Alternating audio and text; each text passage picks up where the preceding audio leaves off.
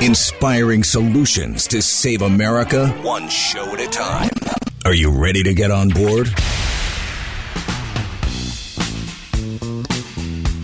Folks, it's so frustrating. I have warned so many people, so many times, that we were headed right where we are. The left-wing lunatics are trying very hard to bring back COVID lockdowns and mandates with all of their sudden fear-mongering about the new variants that are coming. Gee whiz, you know what else is coming? An election.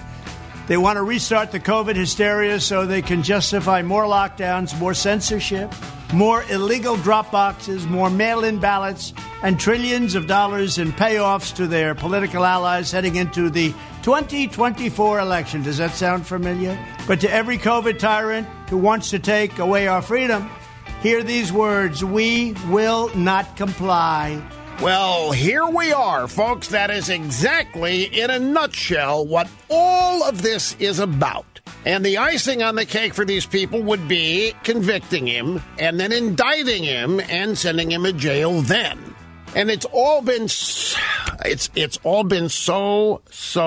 predictable. 3 hours of bold truth and excellence. You've just signed up for the WBR Army. Welcome aboard. This is the Wendy Bell radio program.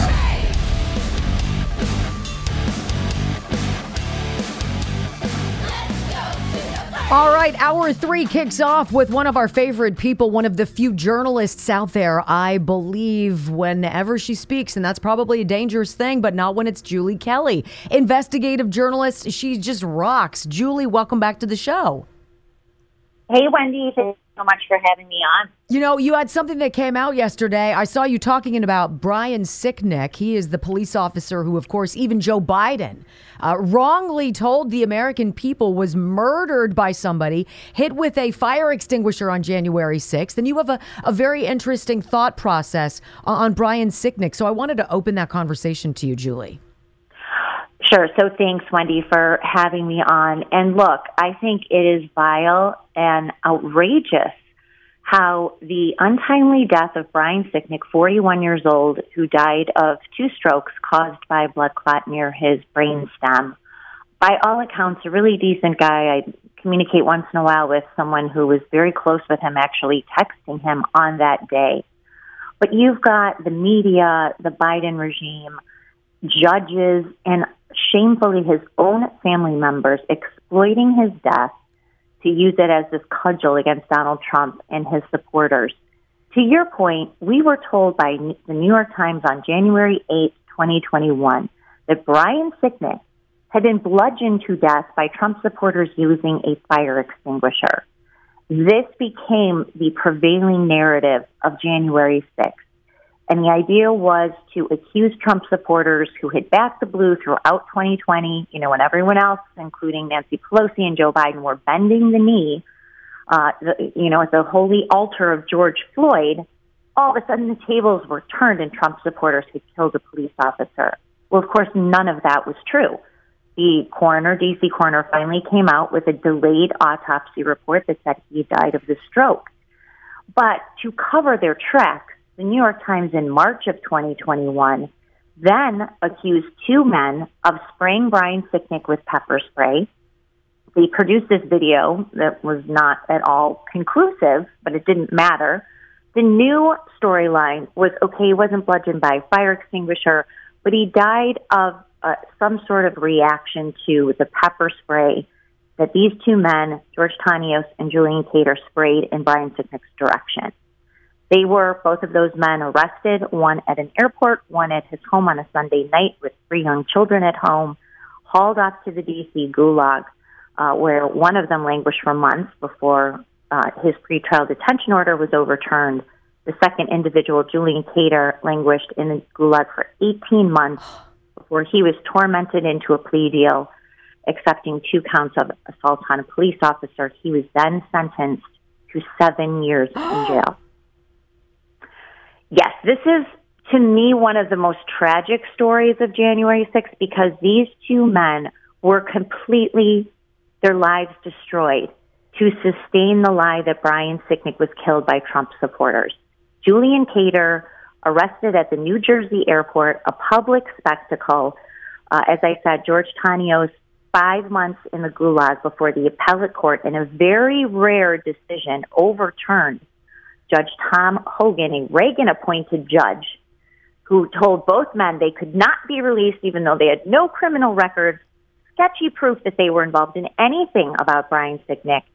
On the appellate court, in a very rare move, overturned Judge Thomas Hogan's detention order of George Tanios. So there's real human collateral damage to both of those men and their family members.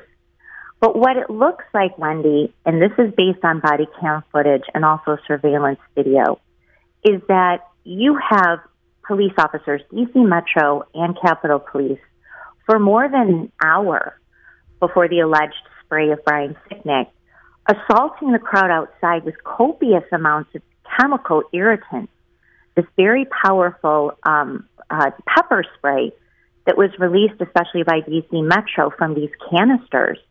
Well, what happened around 2:26 that afternoon is one of the DC Metro police officers misfired a large canister. It landed in the middle of a group of officers. They were immediately injured by this tear gas misfired spray. And because the winds were so high that day, 18 to 20 miles an hour coming out of the northwest, it carried down towards where Brian Sicknick was, which was the south side of the west side of the Capitol. So it looks like, and you saw dozens of officers who were hit with this spray because they were spraying it against the wind, basically, and it was kicking back and hitting officers. This is also testimony given by police officers in trial and as government witnesses. And also you can hear this on body cam footage. So it looks like rather than being sprayed with a small handheld keychain of pepper spray from Julian Cater, who was yards away from Brian Sicknick, it looks like he and others were instead hit with what I call friendly fire, and that is gas that these officers were spraying indiscriminately at the crowd that was kicking back on their own officers. You made mention of Brian Sicknick's family joining the chorus of voices trying to connect Trump, MAGA extremists, et cetera, to Officer Sicknick's death. What do you mean by that? Well, his parents, and of course you understand there's nothing in the world, and I don't care if it's a baby or a 41-year-old man, that's still your baby, right? We know this as parents. There's nothing more horrible, tragic in life that you hope never happens to you than losing a child.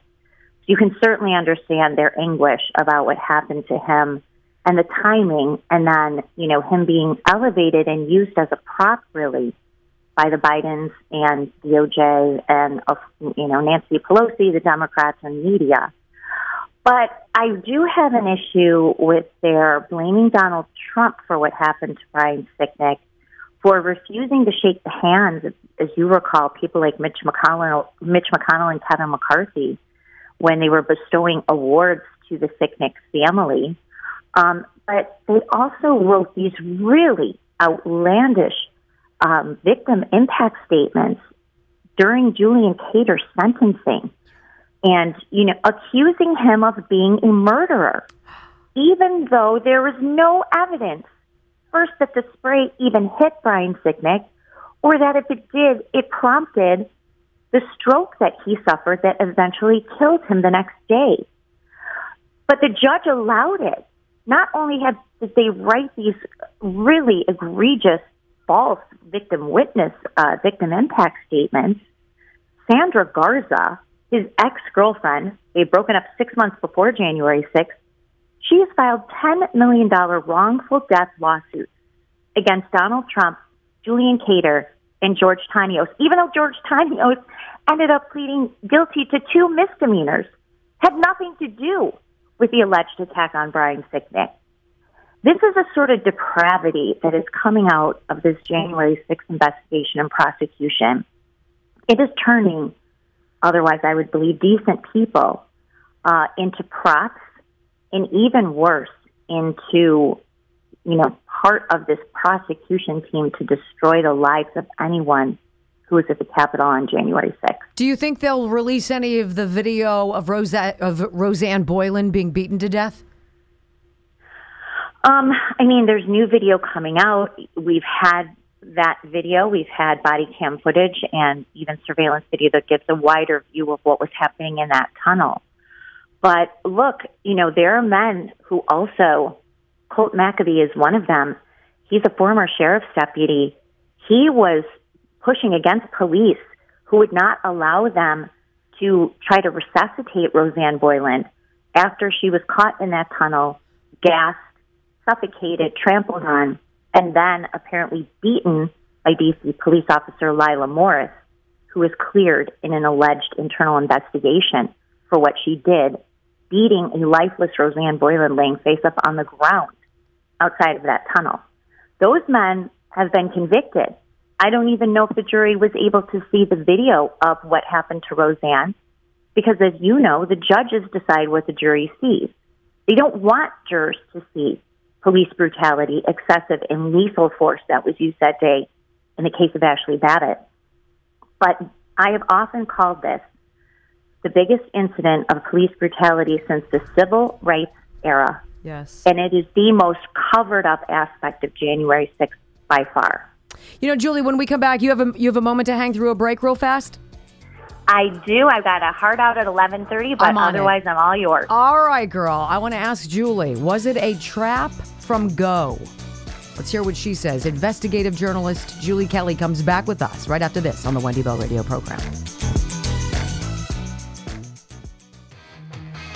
Welcome back. We've got investigative journalist Julie Kelly, who we just love. Julie, I want to know, Clay Higgins said yesterday on Newsmax, and I found it astonishing. That not surprising, but I've not heard this number. He said that he believes that there were well over 200 federal agents undercover, not just outside the Capitol, but within the Capitol on January 6th, and that these same people infiltrated online chat rooms and basically fanned the flames of come to the Capitol, let's break inside. Do you believe that to be true? Representative Higgins has said that before, and if you recall, he confronted Christopher Wray about that earlier this year. Mm-hmm. And he said directly, did you have undercover agents Correct. Or informants dressed as Trump supporters in the building before the breach? And he refused to answer the question, and Clay Higgins got angry and said the answer should be no. Yes. It should be a simple no. So I have not seen that, but that doesn't mean that Clay Higgins, who has been looking at this footage and probably has some inside knowledge, it's hard for me to believe he would say that recklessly without evidence.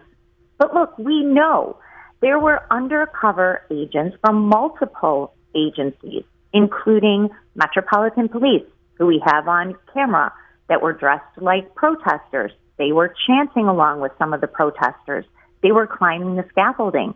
We know there were undercover agents from the Department of Homeland Security. There were plainclothes Secret Service agents. There were plainclothes Capitol Police. Certainly there were FBI informants run into some of these so-called militia groups months before January 6th, and the Proud Boys and the Oath Keepers. That all came out at trial. So this is, I think, one of the biggest lingering questions, Wendy, of the public, and certainly members of Congress who are brave enough to bring it up. And that is, what exactly did the FBI and other law enforcement agencies do undercover before and on January 6th to either instigate or provoke, of course, the optics that we've seen on a nonstop loop for the past 3 years? I agree. Well, and I have to ask you, what has surprised you? You've seen so much, Julie.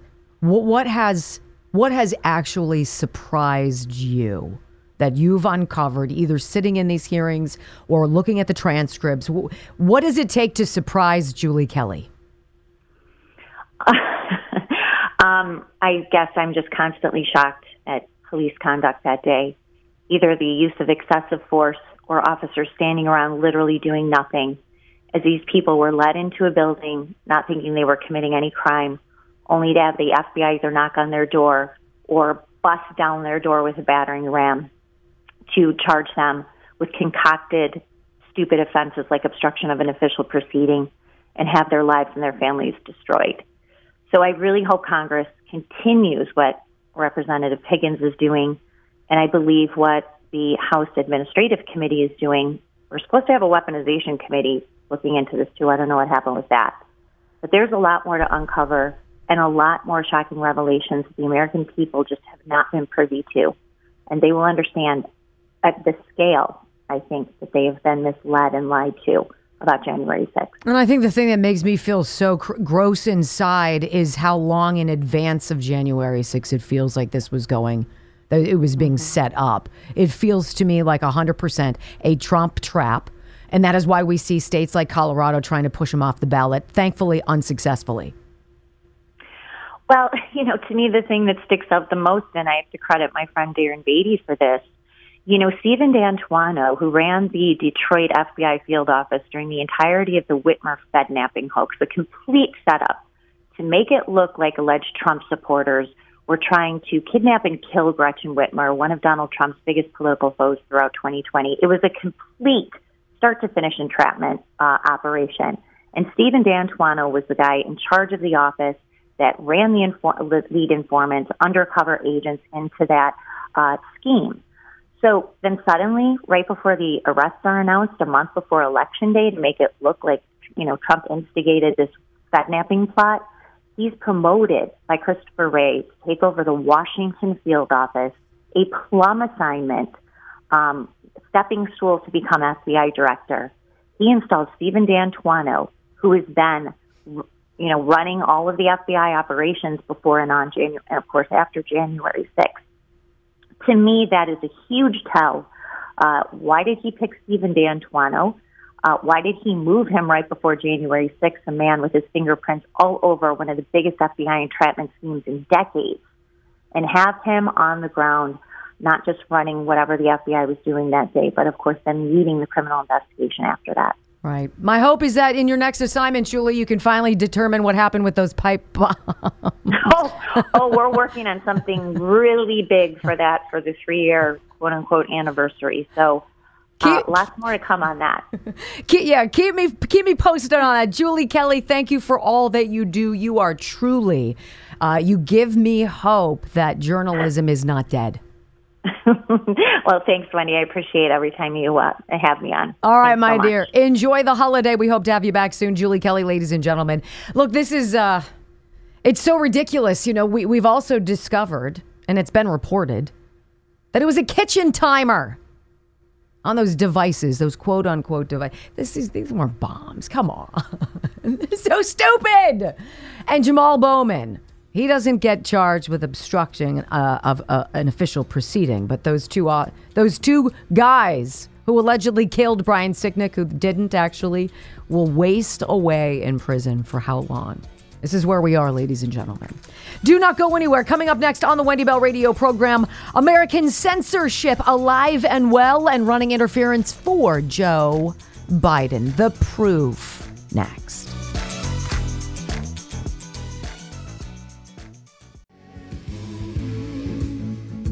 When you think about what kind of person would manipulate someone's tragic death to ensnarl someone that had nothing to do with it, a political party, an idea, a movement, a man, any of it, because they're so depraved and so desperate to stay in control, it's really quite breathtaking. I don't understand it. I'd lie to you if I said I did. Think about what Brandon Johnson is doing in Chicago, blaming right-wing extremism. These words are specifically chosen for a very specific purpose. It's not right-wing extremism that's caused people to carjack each other for looting and rampaging of personal businesses and others. That's not right-wing extremism. That's idiotic. But if you can throw people away in prison for something they did not do, that they got sucked into and were trapped in, then it makes me wonder what actually happened with Paul Pelosi. Right? What do you think was really going on? Because Brock's looking at me. We all know what was really going on. It's unfortunate for Nancy what was really going on. But their lies are so lousy. They're so dumb. It was a MAGA extremist with a Black Lives Matter sign outside of his, rainbow flag adorned VW bus or whatever he was living in. It so lines up with MAGA. It's sort of like the people running into the Capitol looking all angry and militant. That so reminds me of MAGA. That's exactly what, it's so dumb. But some of the stuff is a lot less in your face. It's done quietly and you don't know because you're not exposed. And this is what I'm saying. Newsbusters.org, Media Research Center. This place is a gold mine. They do such great work. Here's your headline: alarming election interference. Big tech censors Biden opponents 162 times. Why is this significant? If you can't get real curated, populated, live details out of a search engine because the algorithm, the whole system is skewed against you and what your values are, then what are we doing? The year 2024 has not yet begun, but election interfering censorship is well underway as big tech companies have already censored every presidential candidate. Isn't that fantastic? Big tech manipulated the message of all 2024 presidential candidates at least once. But far and away, big tech chose to focus its ire on incumbent Democrat President Joe Biden's opponents. MRC researchers, Media Research Center researchers, recorded a total of 169 cases of censorship against the 2024 presidential primary candidates to date in their exclusive censortrack.org database. Might be something you want to follow. Censortrack.org. A total of 162 of those 169 cases were against Biden's opponents. From censoring candidates' campaign websites, to fact checks, to removing content, removing accounts altogether. Social media platforms have been hard at work interfering in the upcoming election and silencing the voices of those who seek to represent and lead the United States. Would you rather have the George Santos who you know is a liar and a fraud, who admits it? Or do you want the people who claim to be doing the good work that they've always done, who are backdoor, fiddling with the reality and presenting a different one to you on a daily basis? Big tech censorship impacted the accounts of all 23 candidates that Media Research Center has been tracking, regardless of party affiliation. But it has been particularly harmful, as we said, to Biden's opponents. Here's what we found. Big tech companies censored Biden opponents a whopping 162 times combined. Meanwhile, Biden was only censored 7 times. These numbers do not include community notes, which have been dynamite on Twitter, by the way. Of Biden's opponents, big tech censored political newcomer and Strive Asset Management co-founder Vivek Ramaswamy the most, 18 times. The candidates are ordered below by number of times censored. Ramaswamy, 18. RFK Jr., this guy has them so scared. And it also freaks me out that Joe Biden would not afford Secret Service protection for him. 17 censorship occasions. Nikki Haley, 14. Larry Elder. Wow. They got it really out for Larry Elder. You know, these people who are all about diversity, equity, and inclusion. Well, if you're black and you're conservative, you're the worst kind of scum. They censored Larry Elder 13 times. That's 4 times more than they censored Donald Trump. The list goes on. Every major big tech social media company participated in the election interfering censorship. Google, YouTube, Facebook, X, Instagram, LinkedIn, and TikTok. Each censored at least one candidate 1 or more times. Google was the worst offender. This is why we use DuckDuckGo. Google was the worst offender as it censored every candidate except Joe Biden, a combined total of 112 times. That means when you go and you're trying to find something and you go into Google search bar, they actively suppress certain things, push them down, and elevate others, as we well know. and the things that they elevate of the others are pro Joe Biden. 112 times for Google. Awesome job. Big Tech managed to censor former President Trump 9 times, despite his continued absence from most major social media platforms. Big Tech repeatedly silenced Biden's biggest threat to the Democratic nomination, Robert F. Kennedy Jr. They blistered him with censorship 15 times before he reclassified as an independent presidential candidate. YouTube has been particularly harsh to Robert F. Kennedy Jr. as it deleted 7 videos featuring interviews with the now independent candidate when he spoke on the COVID-19 pandemic, when he spoke about vaccines or the assassination of his father. Look, the only reason you censor somebody, it's not about protecting, we don't want to spread misinformation. You know as well as I do. It's because the narrative they want to silence is correct. Do you guys question everything now? Do you question the events of 9/11? Do you question the attempted assassination of Ronald Reagan? Do you question all of this? I do. Big Tech has also censored each of Biden's other Democratic opponents. Dean Phillips, 4 times. Marianne Williamson, 3. They don't even talk about her. She's not even a thing. Marianne Williamson doesn't exist. This party, this idea of elevating women. Oh, women, diversity, equity, inclusion. You're a woman going against Joe Biden. Sit down. You are not allowed to debate. We're not interested in what you have to say. We will not talk about your platform. We will not allow people to find you unless they really, really work for it. That's manipulation. That's propaganda promoting. That's silencing. In politics, which you're not allowed to do. Allegedly, but they do. Elon Musk's X platform tampered with presidential candidates' messages at least 115 times through community notes. 115 times. X tacked a total of 115 community notes onto numerous presidential candidates' posts. President Biden's content received 54 of these notes attached to his often wildly inaccurate posts, making him the most censored presidential candidate on the platform. President, meaning they ran interference for him. Big Tech censorship has harmed users of social media accounts 1,462,404,739 times through secondhand censorship of presidential candidates. Why do you think they said, hey, go ahead. Jack Smith, you want to know who's following President Trump?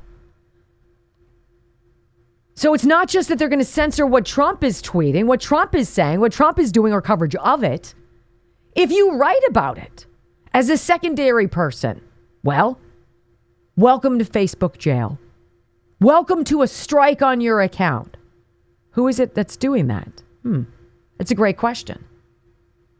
Alarming election interference 162 times. This is why we have so few guests on this program. Whom do you believe? Julie Kelly, I believe her. I believe what she says. She sources it. She gives you information. That's what we do. So you can fact check. Big Tech's Orwellian censorship covered a wide range of topics. The most frequently censored posts on X addressed economic issues. On other platforms, posts about COVID-19 and vaccines, abortion, and climate change were censored more frequently. Other topics censored including guns, education, race, crime, immigration, the left's radical transgender ideology, and discussion of previous elections. Look, this is the party that wants you to believe that electing Donald Trump will make things so chaotic. We've had enough chaos, they say. Enough madness from that madman. What has he done or said that has actually created madness or chaos? It's all of this fictitious, phony, baloney, high school musical alternate universe that we're living in, where somebody behind the curtain is determining what you can see, where you can see it, and whether or not you actually have that First Amendment right to speak freely. And if our government allows Section 702 to get stuffed into this defense bill, ladies and gentlemen, these hacks will have carte blanche for another year, access to you and surveilling you mercilessly. And don't think they won't. Coming up next on the Wendy Bell Radio program. First of all, a grim statistic about suicide. And then, is the honeymoon finally over? Drivers are not buying what the Biden administration is trying to sell. I've got those deets for you next on the Wendy Bell Radio Network.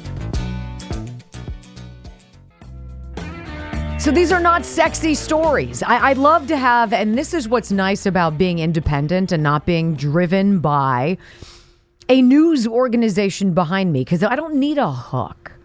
I don't need a sales pitch. I don't need bells and whistles. I don't need TNA. I don't need a ticker tape parade. We just need to tell you what you need to know about, because they're going to slip things into bills that you need to know about. The Section 702 allowing your government to surveil you without going to a judge and explaining why is so beyond the basic tenets of this country. Those rights and freedoms are supposedly inalienable, except when you've got scumbags who are scared that they're going to be exposed. Their lives will be ruined, their reputations shattered, and that will be a beautiful day. This story, though, which is unfortunate, this is Wall Street Journal. U.S. suicides reached a record high last year. Who do you think is at the highest risk? Men, women, younger, older? Older men are at highest risk, while suicide rates among young people have declined. Nearly 50,000 people in the U.S. lost their lives to suicide last year, 2022. This is according to a provisional tally from the National Center for Health Statistics. The agency said the final count will likely be higher. I guess it takes a while to get all the detail. The record reflects broad struggles to help people in mental distress following the pandemic, a shortage of healthcare workers, an increasingly toxic illicit drug supply, and the ubiquity of firearms, this article says. I think that's disingenuous. Look, if you don't have a gun and you don't want to continue, there are umpteen ways that don't involve said firearm. So that's one of those liberal talking points the Wall Street Journal likes to put in. How about people who have been injured because of these vaccines? How about people who now have stunning neurological problems for which there are no solutions, who now find themselves on a treadmill of doctor's appointments, reliant upon big pharma? Isn't that a kick in the pants? Just to survive. I'm going to go with that's probably something that should be spoken about in this as well. Some groups remain at extreme risk. American Indians, Alaska Natives almost always double the rates of other Americans, but there is some evidence in efforts to reach people in crisis that it's helping. Why would people want to take their lives? Because every single day you are bombarded with the story that America sucks. That if you, depending on what you look like, that you're part of the problem. That if you don't bow down and you don't put that black fist on your Twitter page or your Instagram or Snapchat, that you're part of the problem. That we are supposed to judge each other based on esoteric, just stupid, indiscriminate things instead of actually stopping and talking to each other. It's purposeful, this human connection that's been severed. And I noticed it the other day while shopping for my family's groceries. And I was at a big box store and I was looking at slippers for my sons. Bum around little slippers in the house. And a gentleman walked by to look at them. And I said to him, that looks like those would be a very comfortable, good value too. And he looked at me like I had four heads. And he did a double take and he said, are you talking to me or are you on the phone? And I said, no, I was talking to you. And he looked at me again like I was weird. And I was like, yeah, see, we forgot how to do this whole talking thing. It's amazing. Great. And then I bumped into him every other aisle, I bumped into the guy. We don't do that anymore. We don't talk to people. We don't just randomly speak to people. We're told we're bad. America's bad. Depending on your political party, you're bad. You're an extremist. You're this. It's so tiresome. It's so worrisome. And the real collateral damage we see. It's demonstrably preventable with honest discourse, which of course we don't do in this country. And I wanted to just wrap up today's show in a bow of obvious suck. This whole EV, buy an electric car, save the planet, do it now. I know it's expensive, but it'll make you a good person. Nobody's buying it anymore. These cars are sitting on the lots for triple the time it would normally take, despite the incentives, despite all of the tax things, all of it. Nobody wants a lousy program. A lousy, ill-thought, emotion-based program predicated on money laundering. A get-rich thing. They expected you guys to fall for it. Hook, line, and sinker. And when you did not, now what do you have? You have all these car dealers saying, I'm screwed.